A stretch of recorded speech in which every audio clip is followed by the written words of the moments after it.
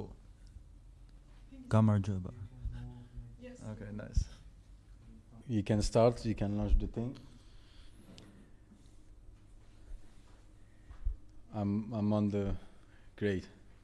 Hi, everybody. This is Freedom Podcast Tbilisi by CANADABALL Insight. What is CANADABALL Insight? CANADABALL Insight is a media platform, Georgian media platform. And our goal is to raise awareness about the country, Georgia. We want to show what the opportunities are existing here in the country. We also want to show young Georgians that there are lots of things to do here and they don't have to go abroad necessarily to live and to have a good life. Plenty of things to do here. Also, we want to change the branding. I know that you like Khingali and things like that, but Georgia is not only Khingali and Khachapuri. There is much more that the country can offer, and we want to show what's going on. So today we have Harris Mowbray with us on the podcast, and I have to admit I don't know you. The only people that told me about you were my team, and they told me a lot of good things about you. But I wanted to keep my brain fresh, and so that this podcast will be fully authentic. So, Harris, who are you? I'm Harris. Yes. My name is Harris Mowbray. I'm a programmer from the United States. I live in Washington, D.C., and I love Georgia. However, one of the reasons I'm most known in Georgia is because I help run a meme page called CANADABALL, which has become very popular in Georgia, mostly because I am running these tournaments which have countries go against each other on Facebook. And it's hard to explain, but you have to love react or haha react to more. How does it work exactly? So this is a Facebook page. Let's say I'm someone who doesn't know anything about anything. So this is a Facebook page where people they are member of this page, right? No, anyone can look at the page and see what's there. Anyone can share the content. So it used to be on Facebook that you could only like a post, meaning that you like it basically, and then more people will see it. However, now there's more options. You can laugh at a post with haha. You can show that you're sad with a sad reaction. You can be angry at the post by doing angry. So we use this Facebook mechanism in order to use it as a sort of voting system. So we can have two countries and it says Turkey versus Georgia. Turkey haha reacts, Georgia love reacts. And whoever gets more reactions, that's the winner who advances to the next round. That's basically how it works. And it starts with 16, then it goes to 8, then 4, and then finally the two winners go against each other. So it's very suspenseful. Usually, that's very nice. Yeah. Usually, the biggest rounds are the final ones where people get the most excited. And give me an example of a tournament. Do you have some theme for a different tournament, and how does it work? Yes. So most of the tournaments, over half of them are just based on countries. We maybe do this around once a year, where we get 16 countries, which are usually a lot of the countries repeat. Let's say based on where our fans are from. We have Georgia every time, we have Mexico every time, we have Brazil every time. But sometimes we add new countries or take away countries that were not so popular. So, but it's not always country-based. We also have done one about food, where it's like we get dishes from around the world, such as, I don't know, quesadilla and pierogi from Poland. And at the end of the food tournament, the two Georgian dishes were in the finals. It was Khingali versus Khachapuri. There was the two finals were Georgia and Georgia? Yes. So the food tournament allowed us to do, like some countries we did more than one dish. Okay. So at the end, Georgia was... it was Georgia versus Georgia. And okay. I honestly don't remember who won, but I think it was Khachapuri against Khingali, though both are delicious. Yeah. We also do a city-based tournaments. We did this once, and I think the next one will probably be city-based, where it's like Tbilisi versus Mexico City, or Sao Paulo versus Warsaw, or something like that. And so you're admin of the page CANADABALL. CANADABALL, yes. CANADABALL. And CANADABALL, does it exist like other balls? Like yes, it was based off of a page that existed maybe starting 2013 called Poland Ball, which is even today the most popular. And then people started making other pages like, I don't know, Finland Ball, Mexico Ball, Argentina Ball. It's especially popular in Latin American countries and Eastern Europe, but also to an extent in Eastern Asia. Interesting. And how did you get to become an admin of that page? I had a Canadian friend who was looking for more admins, and this was around 2016 or so, like almost 7 years ago at this point, and I decided to join. And most of the people who were running the page are Canadian, although today only 2 people post, really, me and a Canadian named Tassin who lives in Toronto. Okay. And so the most famous is the Poland Ball, yes. Ball. Are all the balls like balls? Are they all functioning the same? They all have tournaments? No. The tournaments were my idea because I help run other large international meme pages on Facebook, and I realized that using this like haha or love, using the different reactions, basically we could generate a lot of traffic to the page, and it would really get people interested and help the page grow very quickly. Wow. So it's a little bit messing with the Facebook algorithms, let's say, but it's very popular still. People seem to like it. I just try not to do it too much because people might get annoyed if they're seeing these tournaments all the time. Like what's the frequency? I would say maybe once or twice a year. Oh, that's it. Yes. That's it. So it's extra special when we do it. And how do you do we'll come back to the traffic generation and stuff after, but do you have a graphic designer that is doing those memes? How do you find the ideas? I'm the graphic designer. Okay. I mean, I just taught myself a few years ago how to do image editing. It's actually very simple how I do it. I have a template in Google Slides. Although Google Slides is not supposed to be an image editing software, if you can mess around with it and do some image editing, let's say. That's how I make memes also for the page. Okay. So you learned it yourself. And so from your experience, you were telling me that you had previous experience into other international meme page. So first, what is a meme? A meme is, I guess we could just define it as a funny image on the internet. Over time, meme culture has slowly developed where there's lots of inside jokes that people around the world would know, and it's constantly changing. Usually it's a combination of images and text that are somehow funny together, although maybe not every time it needs to have text. I think 99% of the population below the age of 40 has seen a meme. I mean, I hope. Sure. And when did it start? This meme?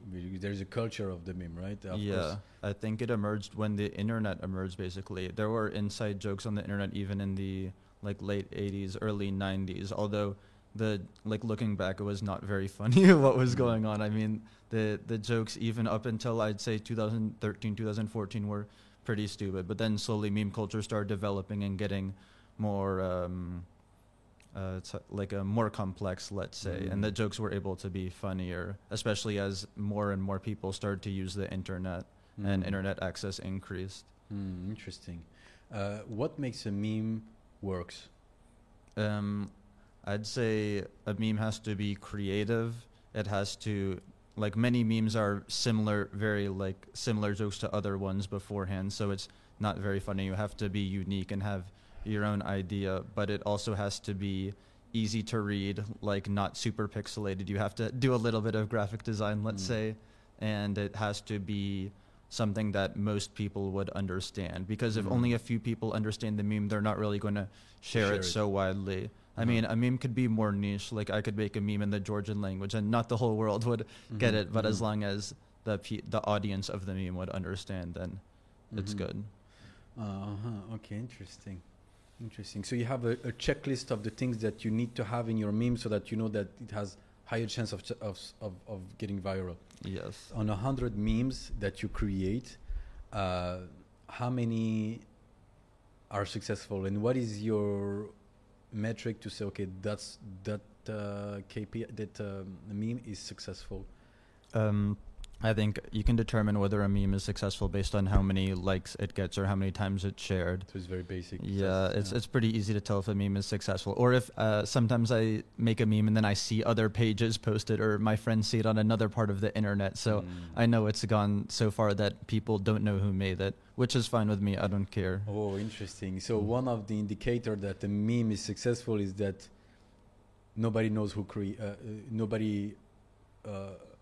know who is the creator of that meme, like the original. That's one indicator. Maybe, yeah. I mean, on one hand, some people like to put watermarks on their memes, like their Instagram handle or a link to their like website, but I don't really do that because I don't care enough to do that.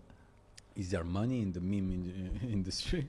Absolutely not. I mean, maybe a little bit when you're at the top of the meme pyramid, but I think I'm pretty near the top of the meme pyramid, and no, there's not very much money to be made, especially, I mean, most of my fans live in Latin America, or like very few of my fans live in Canada or the United States. So if I wanted to, I don't know, sell T-shirts or something, not very many people would buy. If I wanted, logistically, it would be hard. Yes, and if I want to advertise something on the page, like there's no country where, like, I don't know, let's say some business in Brazil wanted to advertise with us. Only maybe 5 to 10% of our fans are from Brazil, so it would not really make sense for them to want to advertise with us. They would probably want a page where everyone is from Brazil.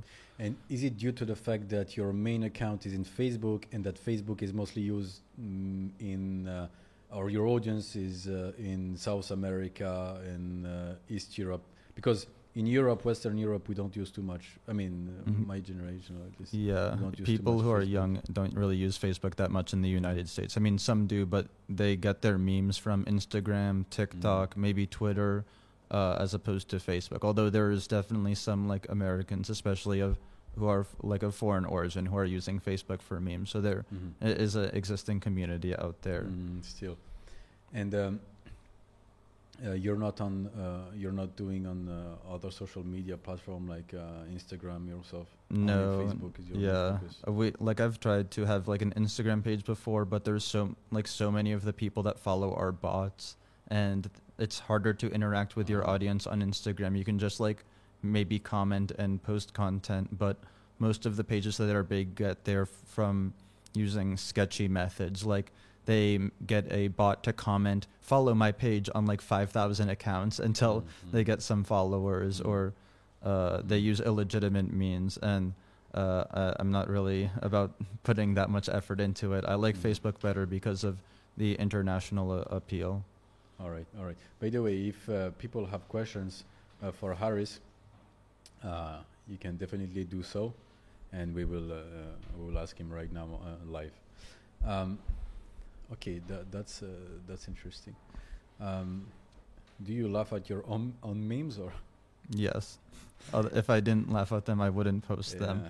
I would say the memes that are popular on my page are the ones that I make, rather than like I used to post more memes that I would just get from other places, but I realized it's more funny if I make my own. And what do you feel is the main reason of your success? Is it the tournament part, or is it the meme quality?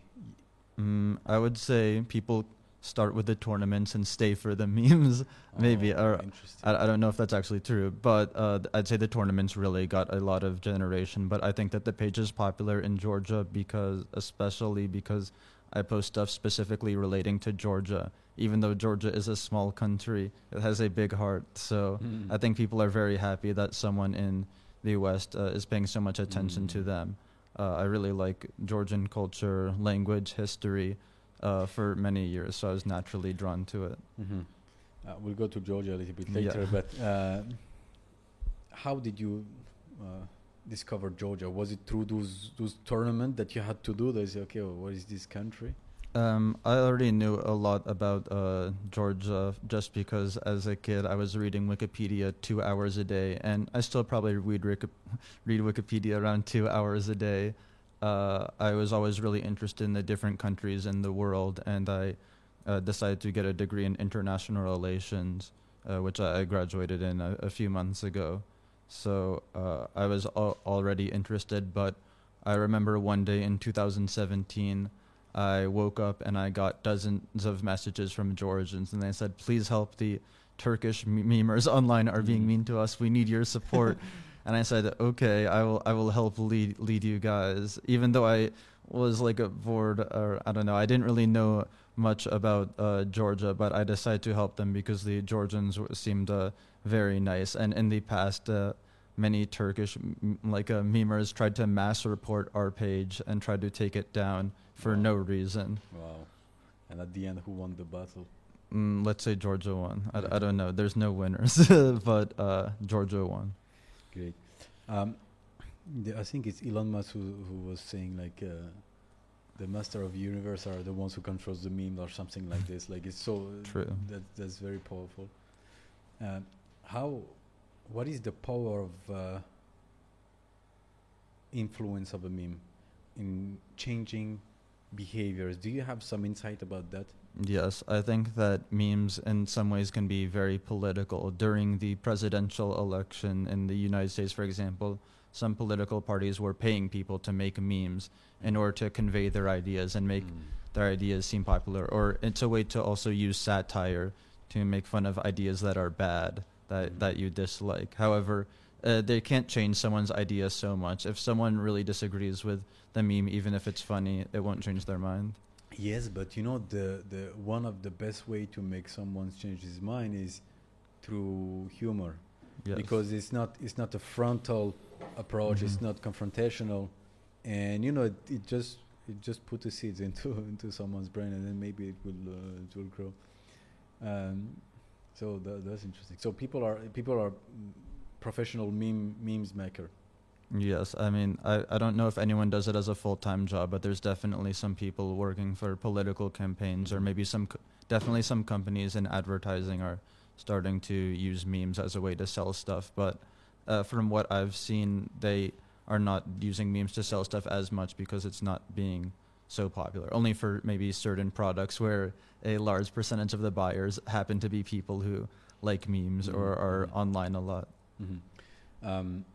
So, can you lead us to your coming to Georgia? How long you've been here, and why you came here, so on and so forth. Just explain to us the reason of your being here. Yes. So I've wanted to go to Georgia for a long time, since 2017, really. Although I never got the chance due to coronavirus, gas prices, other things going on in my life, which didn't let me. But I decided that in 2023, I want to be a very different person. Maybe not so different, but I really need to travel, get out more, and continue doing my linguistic work around the world. So starting in August of last year or so, I got in contact with the blind community of Georgia. And I had some projects that I wanted to do with them, such as making Braille for the Mingrelian language and Braille for the Abkhaz language. So, sorry to go backwards a little bit, but starting in 2021, I realized that some languages in the world didn't have Braille. English has Braille, Spanish has Braille, Russian and Japanese and Chinese have Braille, but many smaller languages don't. And some of these smaller languages actually have millions of speakers. So I took it upon myself to start developing Braille for languages around the world, in the United States, in Europe, in Africa, in Asia, in Polynesia, in almost every region in the world. I was spending lots of time during quarantine just researching different languages that might have Braille that might need Braille, and getting into contact with the community, and then from there getting into contact with the government, official organizations, the media in that country. So I had already, as of in the first year and a half, I was on the news in maybe 15 or so countries, just for this Braille work. And I decided that, I love Georgia. I want to help make Braille for languages there next. Why do you have an interest in this topic? I was always pretty interested in linguistics and the different alphabets of the world. Of course, Georgia has 3 alphabets, which is super impressive. But 4 now, because I'm writing myself. And okay, your handwriting is the 4th alphabet. Great. I don't know how. In 2020, after learning a lot about linguistics and programming by myself, I started working for a Native American tribe who I still work for, and I'm there. My job there is to help their language. Their language has 5 speakers, and I said to them that they need an online dictionary, which I made with them, and they need a keyboard for Mac, for iPhone, etc. And I realized, Wow. what else do they need? I was trying to think of more ideas so that I could, keep my job and keep doing new stuff. And I realized one thing they didn't have is Braille. There's no way for blind people to read their alphabet. So I decided to investigate, see how Braille worked, and then I made that. And then how Braille works? Can you explain to us? Yes, I can explain. So every letter corresponds to a dot pattern. Braille is made up of different cells, which are like a 2x3 grid, and each pattern, for example, ... would be L in English Braille, and it's also L in Cyrillic Braille, and for the Georgian alphabet, it's the same. Braille is more or less similar across the different alphabets in the world, with the exceptions of Chinese, Japanese, Korean, and Thai. But there's also different patterns for all of the punctuation marks, such as like comma, exclamation point, question mark, and there are unique Braille systems in order to write musical notation in Braille, as well as mathematical or scientific notation. This way, blind people can read equations, do math, be scientists, be programmers. They can do anything that they want with the help of Braille. Very interesting. So you basically mapped this native tribe alphabet to the Braille. I mean, you created yourself the mapping, right? You decided, Yes. okay, this letter is going to be 3 dots, or it's going to be 1 dot here and 1 dot here. You decided this. Yes, I mapped it based on international standards and made it similar to English Braille, and I tried to make it in a way that the other letters that are sounds that don't exist in English, like I tried to make it logical so that it would be easy for someone to learn, as easy as I could make it. So there is as many Braille alphabet as there is alphabets, right? I mean, there should be. Not every alphabet has its own Braille alphabet yet, which is where I come in.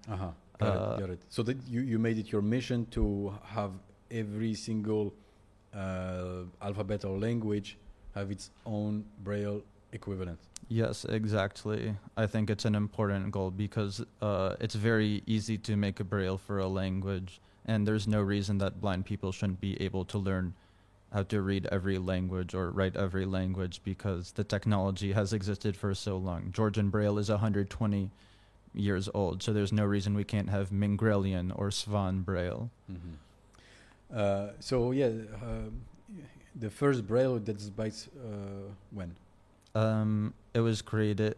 French Braille was created by Louis Braille in the 1860s or 70s, somewhere around. It took him a while to develop and create the final version, but after 1860s, something like that. Don't quote me on that, but like a mid-late 1800s. Can you check?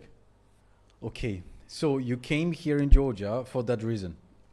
Partially. I mean, okay, so I worked with the to finish the story, around August I was in contact with a blind teacher and blind activist here in Georgia, and I was talking to them about making Braille for more languages, and they said, actually, we have a different project that we want to work on, which is not exactly related. The project has to do with Braille on computers. So blind people have special types of computers where you open a website and then dots come out of the computer and you read it, and then you can scroll down the website and the dots will change to show what text is on that website.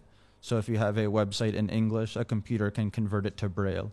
If you have a website in Spanish, the computer can convert it to Braille. But Braille computers have not been adapted to the Georgian alphabet yet, and they wanted help with that, which I did. And how efficient is it compared to audio description? Because there's another way for them to read is through the hearing, right? Yes. So through hearing. And why is Braille important when you have that technology?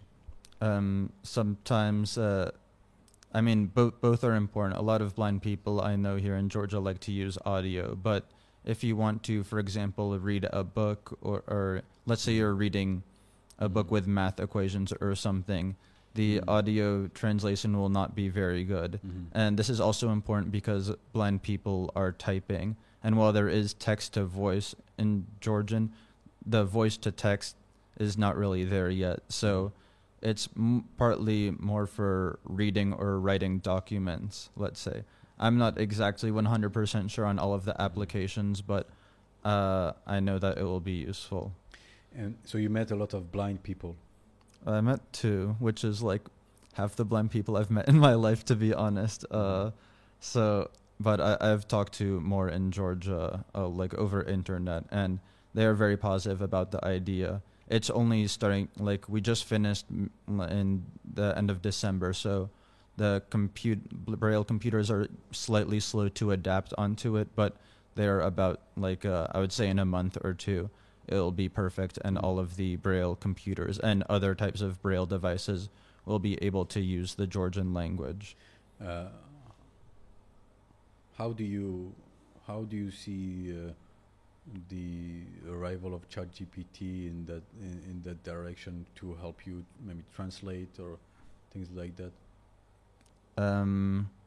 I don't know. I don't think ChatGPT would be very useful in that situation. In fact, I used ChatGPT a few months ago, and I asked the very simple question of what is the letter A in Braille, and it gave me the wrong answer. ChatGPT is artificial intelligence, but it's pretty artificial in that it doesn't actually know the answers to that many questions. It just gave me an answer that looked correct while not actually being correct. So I don't think that AI will be very useful in helping me make Braille for languages or translate Braille or anything like that, unfortunately. Touching with your hands, like, I mean, you don't know how to read Braille yourself, like. No, I do. I mean, but if you went with the touching. Yeah, I can do it with touching my hands, but it's way quicker for me to read it by sight. Yes, but a blind person obviously won't have this opportunity. But how long does it take more to a blind person to read Braille compared to a person who would read someone who is exercised and experienced in reading Braille? Are you asking how long it would take to learn, or no, to read a page compared to someone who's reading it? Does it take much longer? I don't think so. I think it depends on the person and how much they are using Braille. I've seen videos where blind people are like just reading super fast. So I don't know. I think that many people who are sighted that know Braille don't actually know how to read it very fast, me included, just because I'm not doing. That's only like a very small % of the reading that I'm doing. Most of my reading is like print readings. Very nice, very nice. And so, what is your next step now regarding this project in Georgia? What did you have accomplished coming here, and what are the next steps? We were hoping to set up meetings with the government, both the Ministry of Education and the Ministry for the Autonomous Republic of Abkhazia, in order to discuss Mingrelian and Abkhaz Braille with them. So, unfortunately, we did not get to do that. That is the only regret I have with coming here, although we're hoping that we can set up some online meetings in the near future when I'm back in the United States. So, unfortunately, I was not able to do that, but I was able to meet with the blind community, talk with them about their, like, what they need, what they want technologically, and maybe next steps regarding Braille for other languages in Georgia. The good thing with this is that even though maybe not many people will use it, at least it's there in the cloud. I mean, it's there and it's an archive, and it may be helpful for future generation. Yes, I hope so. Even if it only helps one person, that's good for me. And is it costly to do something like this?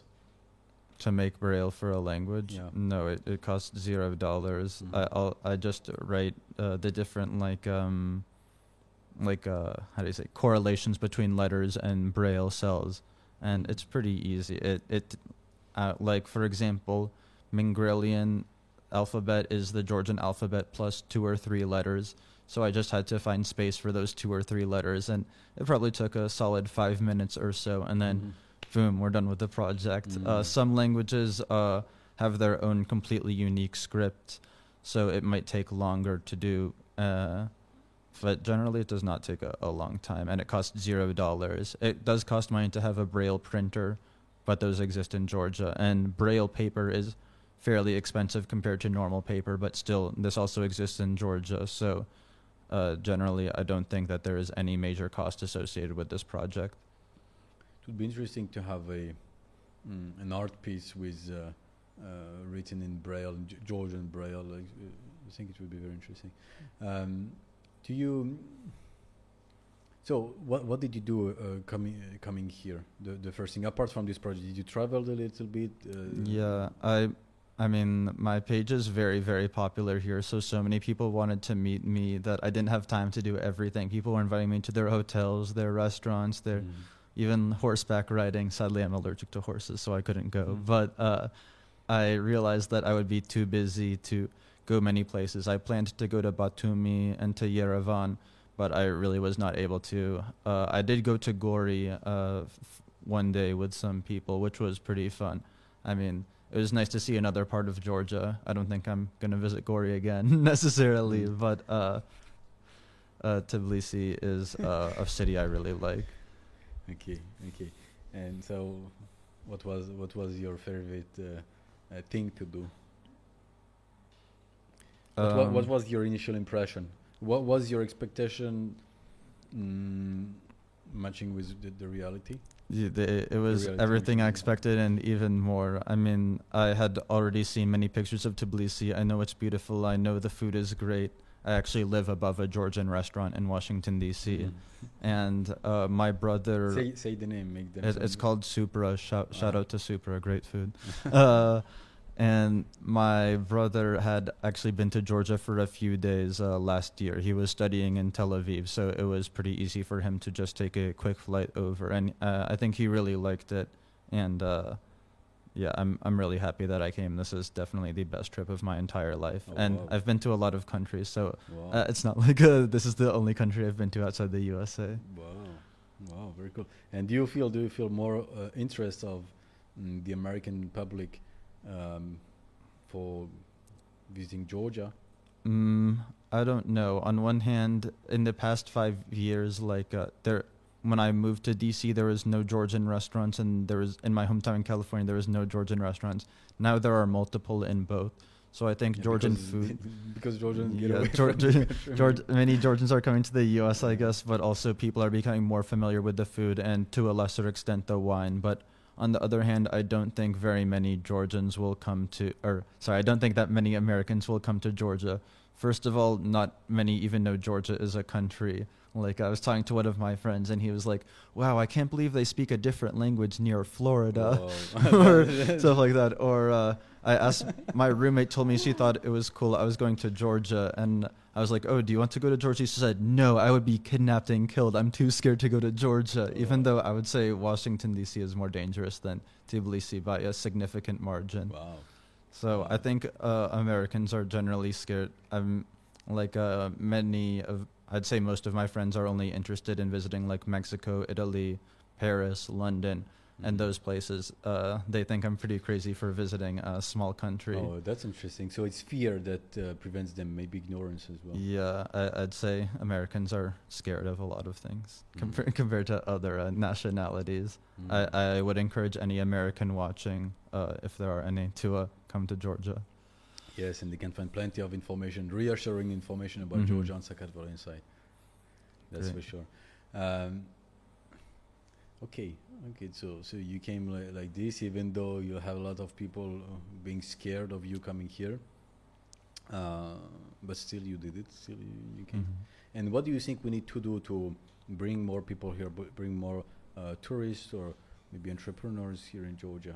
What would be your first intuition? That's a really good question. One thing that I kind of noticed when I was buying like a ticket here is that it's like it's easy to fly to Tbilisi, but there's not really any flights from USA to Batumi or something. So I guess most Americans who are visiting Georgia would be just going to the capital, which is fine. Tbilisi is awesome, but was it direct flight that you took? No, unfortunately, I went through Paris, but still, I mean, there were flights to Batumi, but they were like twice as expensive. So direct? No, not indirect still, but I don't know. One thing that I think could maybe encourage more tourism is if there was more trains to different cities, perhaps, or if it was more straightforward. But I don't know. I can't really say anything because I only went to Gori this whole time I was here. And let's make a little tournament. On which field Georgia is better than the US? I've talked about this with some of my friends. Things that I like about Georgia better than the U.S. or particularly where I live is it feels much safer here. There's much less crime and violence. I'd say the food is better. Of course, if you're American, the prices are much better here compared to the USA. The people are nicer. I feel like everyone is just so friendly. Maybe there's other things I'm not thinking of right now. Oh, the metro, like the public transportation and metro here is way better than pretty much any city in the United States. The infrastructure, you mean? Yeah. Interesting. And you like the city, the way it looks? Yeah. It looks amazing and beautiful. And there's so much history here compared to any city in the United States, really. I mean, Washington, D.C. is maybe 230 years old or something like that, whereas Tbilisi is maybe 10 times that old, or who knows. Yes, absolutely. So you're planning to come back? Of course. And what are you going to do with your life now? Why do you have to go back actually to the US? Why can't you just stay here? Yeah. I mean, I can stay here. Really, I just got a small contract where I will be doing some stuff in the museums in Washington D.C. in order to get old texts in for the Native American tribe who I work for, the Osage Nation. So I kind of have to do that, but once I finish that, I'm free to do whatever. I mean, I do have my apartment until September, so I don't know if I can really break that contract, but otherwise there is not very much keeping me in the United States. I have many friends there, I have my family there, but I also have so many friends here that I would definitely not ever feel alone if I was living in Tbilisi. So you made some good friends here? Yes, a lot. And there's like so many people from the meme page who want to meet me that I definitely didn't have time to see even half the people who I wanted to see in the 10 days I was here. So I definitely have to come back for longer, or even I could live here for some time. We'll see. Sure. It's very nice to live here. Very, very nice. Do you have some questions?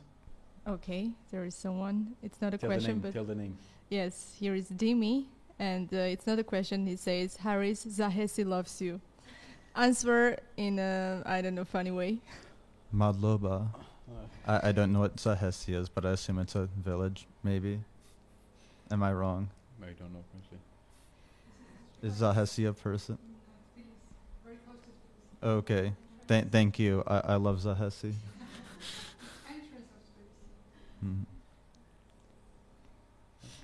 Okay, here is why or Toronto. Is there any reason why Georgians got into CANADABALL out of all countries? Yes. I would say two answers. As I said earlier, there was the meme war in 2017, which made us very popular. But also, I would say Georgians are, even though they're a very small country, they are very united. Whenever there is a tournament, they all share in the groups. Basically, everyone in so many people who I met here know what CANADABALL is, whereas nobody in the United States knows what CANADABALL is. People in the USA are not like really sharing patriotic stuff or stuff about like tournaments or stuff. They are not as connected with the outside world as Georgians are, and I think that Georgians like that this page gives them a chance to show people from countries around the world what they are. I've gotten many messages of people saying that they didn't know what Georgia was until the page, but now they really like the culture, think it's interesting. A lot of people on the page also make fun of the Georgians and say their language is like noodles, but And I kind of see where they're coming from, but it's more than that. Yeah, sure. The second question from the same person. How does the other admins support the processes of CANADABALL? For instance, tasting. Tasting? Yeah, DH. I don't know how to pronounce, to be honest. DAHSIN. Oh, Tassin. Tassin is the other. He's the one of the the only other moderator who posts stuff. I mean, he just posts memes sometimes. He doesn't make his own memes because he doesn't know image editing. But I think he appreciates that I like Georgia. I don't know. I don't have much to say. There used to be many other moderators who were posting in the past, but now it's really just us two for the past few years. Mm-hmm. How many followers do you have now? 165,000. Yeah. I mean, we have it's 165,000 followers and 153,000 likes. I don't really understand the difference so much, but it's more or less the same. Mm-hmm. So what I was very interested in was that you got into the Braille. It's very huge for Georgia itself. But how did you get into, for example, governmental bodies or the organizations that help you to sustain this project? So what was the process? How did you reach these people?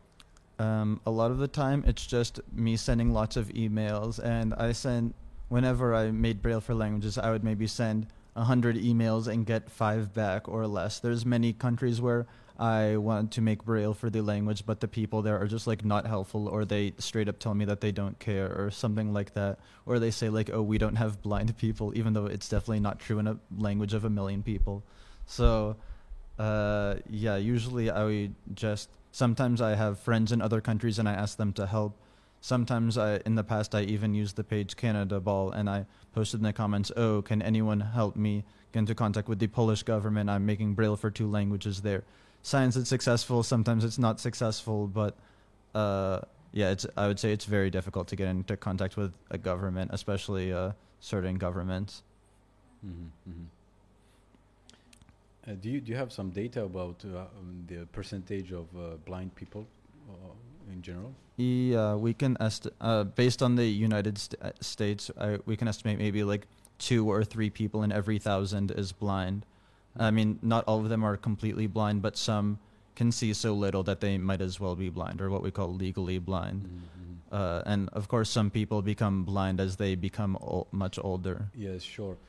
But could it be because of the diet as well in the US? Do you have some comparative data between countries to see which country has the least blindness?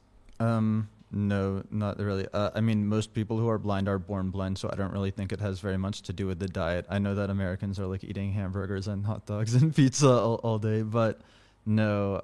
I mean, I've checked and it's pretty much similar across countries. Mm-hmm. One time I was talking with an ethnic group in rural India who has 500,000 people, and I said, oh, we can estimate that there's maybe 2 out of every 1,000 people is blind. And they said, oh, what are you talking about? It's definitely much, much less here, because unlike the other groups, we are not marrying our cousins, so therefore we must not have any blind people. Mm-hmm. And I thought that was stupid. First of all, I mean, a lot of people are blind in underdeveloped countries because of preventable diseases that can now be solved with medical technology. Unfortunately, in the United States, most people have some sort of access to this, but a lot of people in other countries have higher rates of blindness due to the unavailability of healthcare. Mm-hmm, mm-hmm. Great. Annie?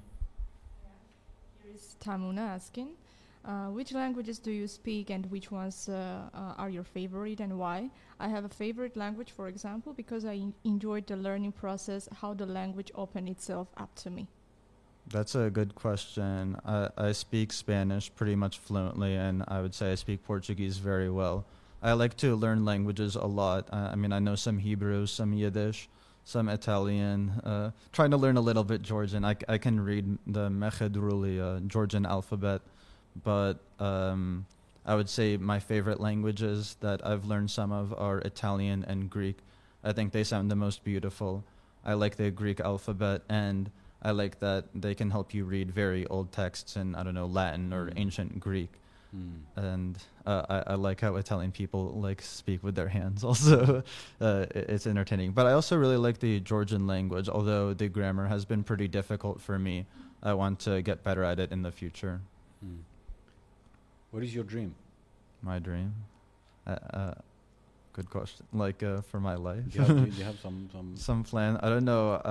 I just want to travel around the world and help as many different languages as I can, coming up with new, unique ideas and meeting new people. I don't really know though. I'll have to get back to you on that. But you're 23. Yeah, I'm 23. I just graduated at university recently. I would say that my family really wants me to have a 9-to-5 office job, which I understand why they want me to have that, but I really like the creative problem solving that comes with the job that I have now. I really like that I feel like I'm making a difference, and I like that I have more flexible hours or stuff, so I can just take 10 days off, go to Georgia, and do whatever I want. Which type of family do you come from? Are they into the languages as well, or not at all? No, my mom works in advertising and my dad works in medical research, so not super related. I studied international relations in school, but I taught myself things about programming and linguistics, which is how I have the job that I have now. Is it a government program? My job? Yes, or, is it a government program? Kind of. So in the United States, Native Americans have their own governments. Each tribe has its own land, and on the land they have their own laws. They have their own leader, their own constitution, their own taxes. So it's almost like a country within a country. So yes, I would say I work for a government, just not a country government. It's complicated, but I think it's very interesting. They're sovereign. Yes, they can't make murder legal or something like that, but they can have a lot of their own laws. For example, they're allowed to have their own casinos, or while gay marriage is legal in the United States, on some Native American reservations, it's illegal because they decided that they don't want it to be legal. So they have their own autonomy, let's say. That's interesting. We never hear about this. We never hear about this. Yeah, unfortunately, Native Americans are fairly marginalized in the U.S. Growing up, I only knew one Native American person, and I don't think most of my friends know a single Native American person, unfortunately. They are mostly in just some few states have most of them, and they tend to live, the reservations are usually in more rural areas, so they're not near cities, although there are Native Americans who live in cities, of course.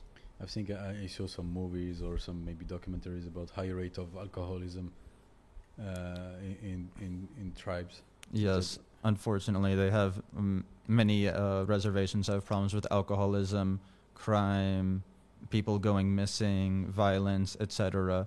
I feel fortunate that the tribe I work for is actually doing pretty well.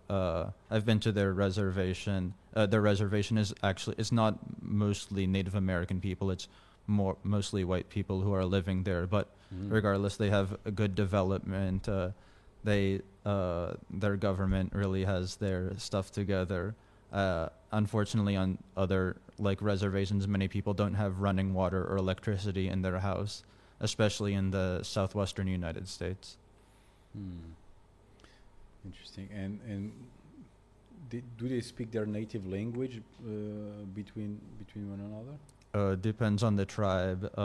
Some tribes, basically everyone speaks the language. In fact, there are some tribes where some people don't know any English, especially older people. But the tribe I work for, as I said earlier, only has around 5 speakers left. More people are starting to learn the language, especially young children in schools.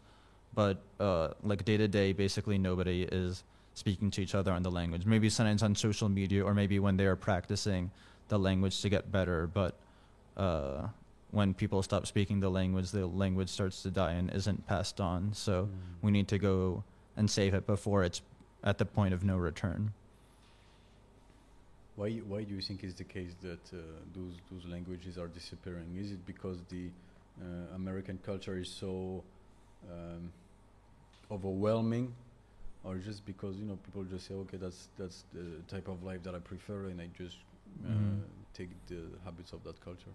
I would say a few reasons. One is the historical impact of colonization, and the U.S. government at some points in time discouraged people from speaking their native languages and wanted them all to attend school only speaking English. This wasn't the case for every single tribe. I mean, situations were different in different regions. I would say the other main reason is that people were, in the last, 50 years or so, were not really encouraging their children to learn those languages. They had said, do you want to learn the native language or do you want to learn Spanish or French? Spanish or French seems more useful in business and for more opportunities. So people would tend to choose learning other languages. I'd also say in the United States, there's a really heavy culture of monolingualism. I mean, I'm sure you've heard many jokes about how Americans only speak English, and to an extent, it's very rare that an American who learns a language in school will actually learn it enough to speak it or hold a conversation. Yeah, that's one thing that here is very, very surprising, that you have people speaking like 4 or 5 languages, like it's quite common. It's not the majority, but it's quite common. Like, for instance, Anish speak Armenian, Georgian, Russian, English, and Spanish a little bit. Muy bien. Yeah. So, and and that's something that you probably won't find in America, unless she goes to America. Yeah. But yes, about the Native Americans. Hello, I have a question. What do you feel? What makes Georgia so unique and unified? You spent here 10 days, and it was enough for you to understand that maybe you can stay here and live here. So what distinguishes Georgia from other countries? That's a good question. Okay, so I have this theory that I made up, which I tell all of my friends. I call it the alphabet theory. So any country which has its own alphabet always has a very ancient history, a more unique culture, its own cuisine, and the people are very unified.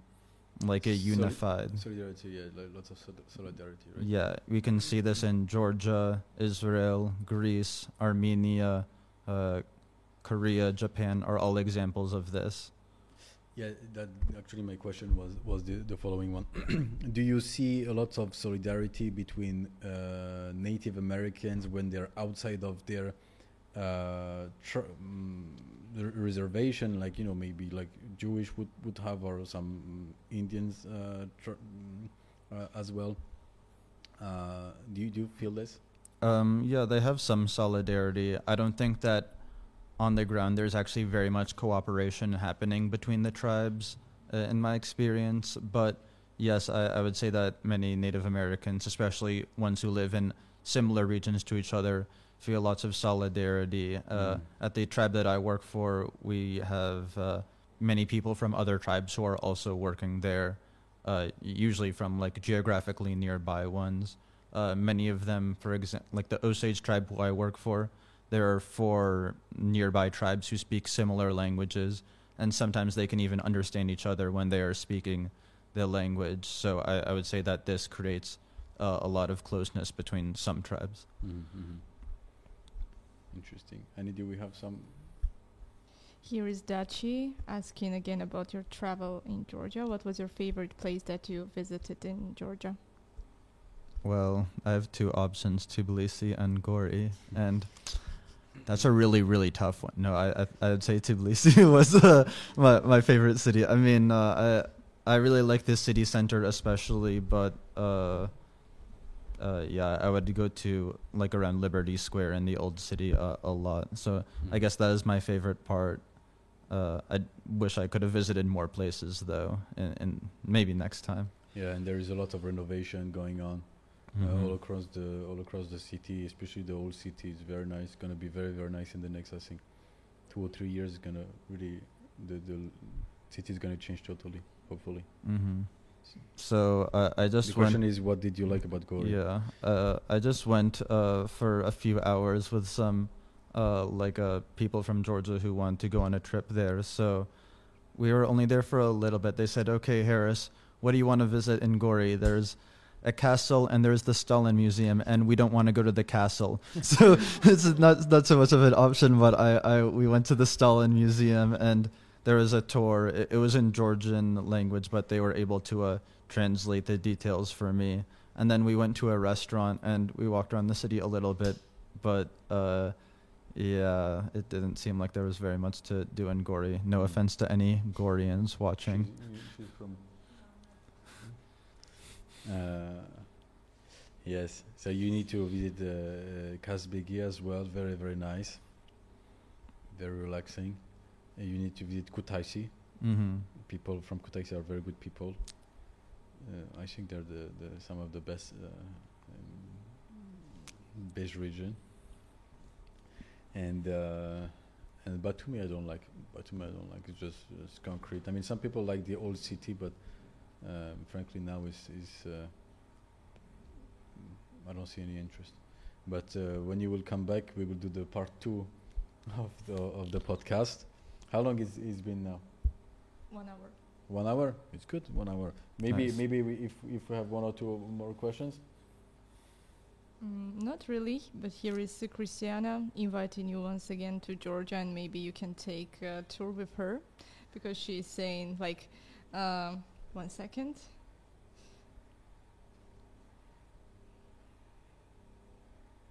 She says you must find a time, come back again and enjoy Georgia with relax, and I'm asking what would you offer him, and she says he will get the most exciting tours here. He knows.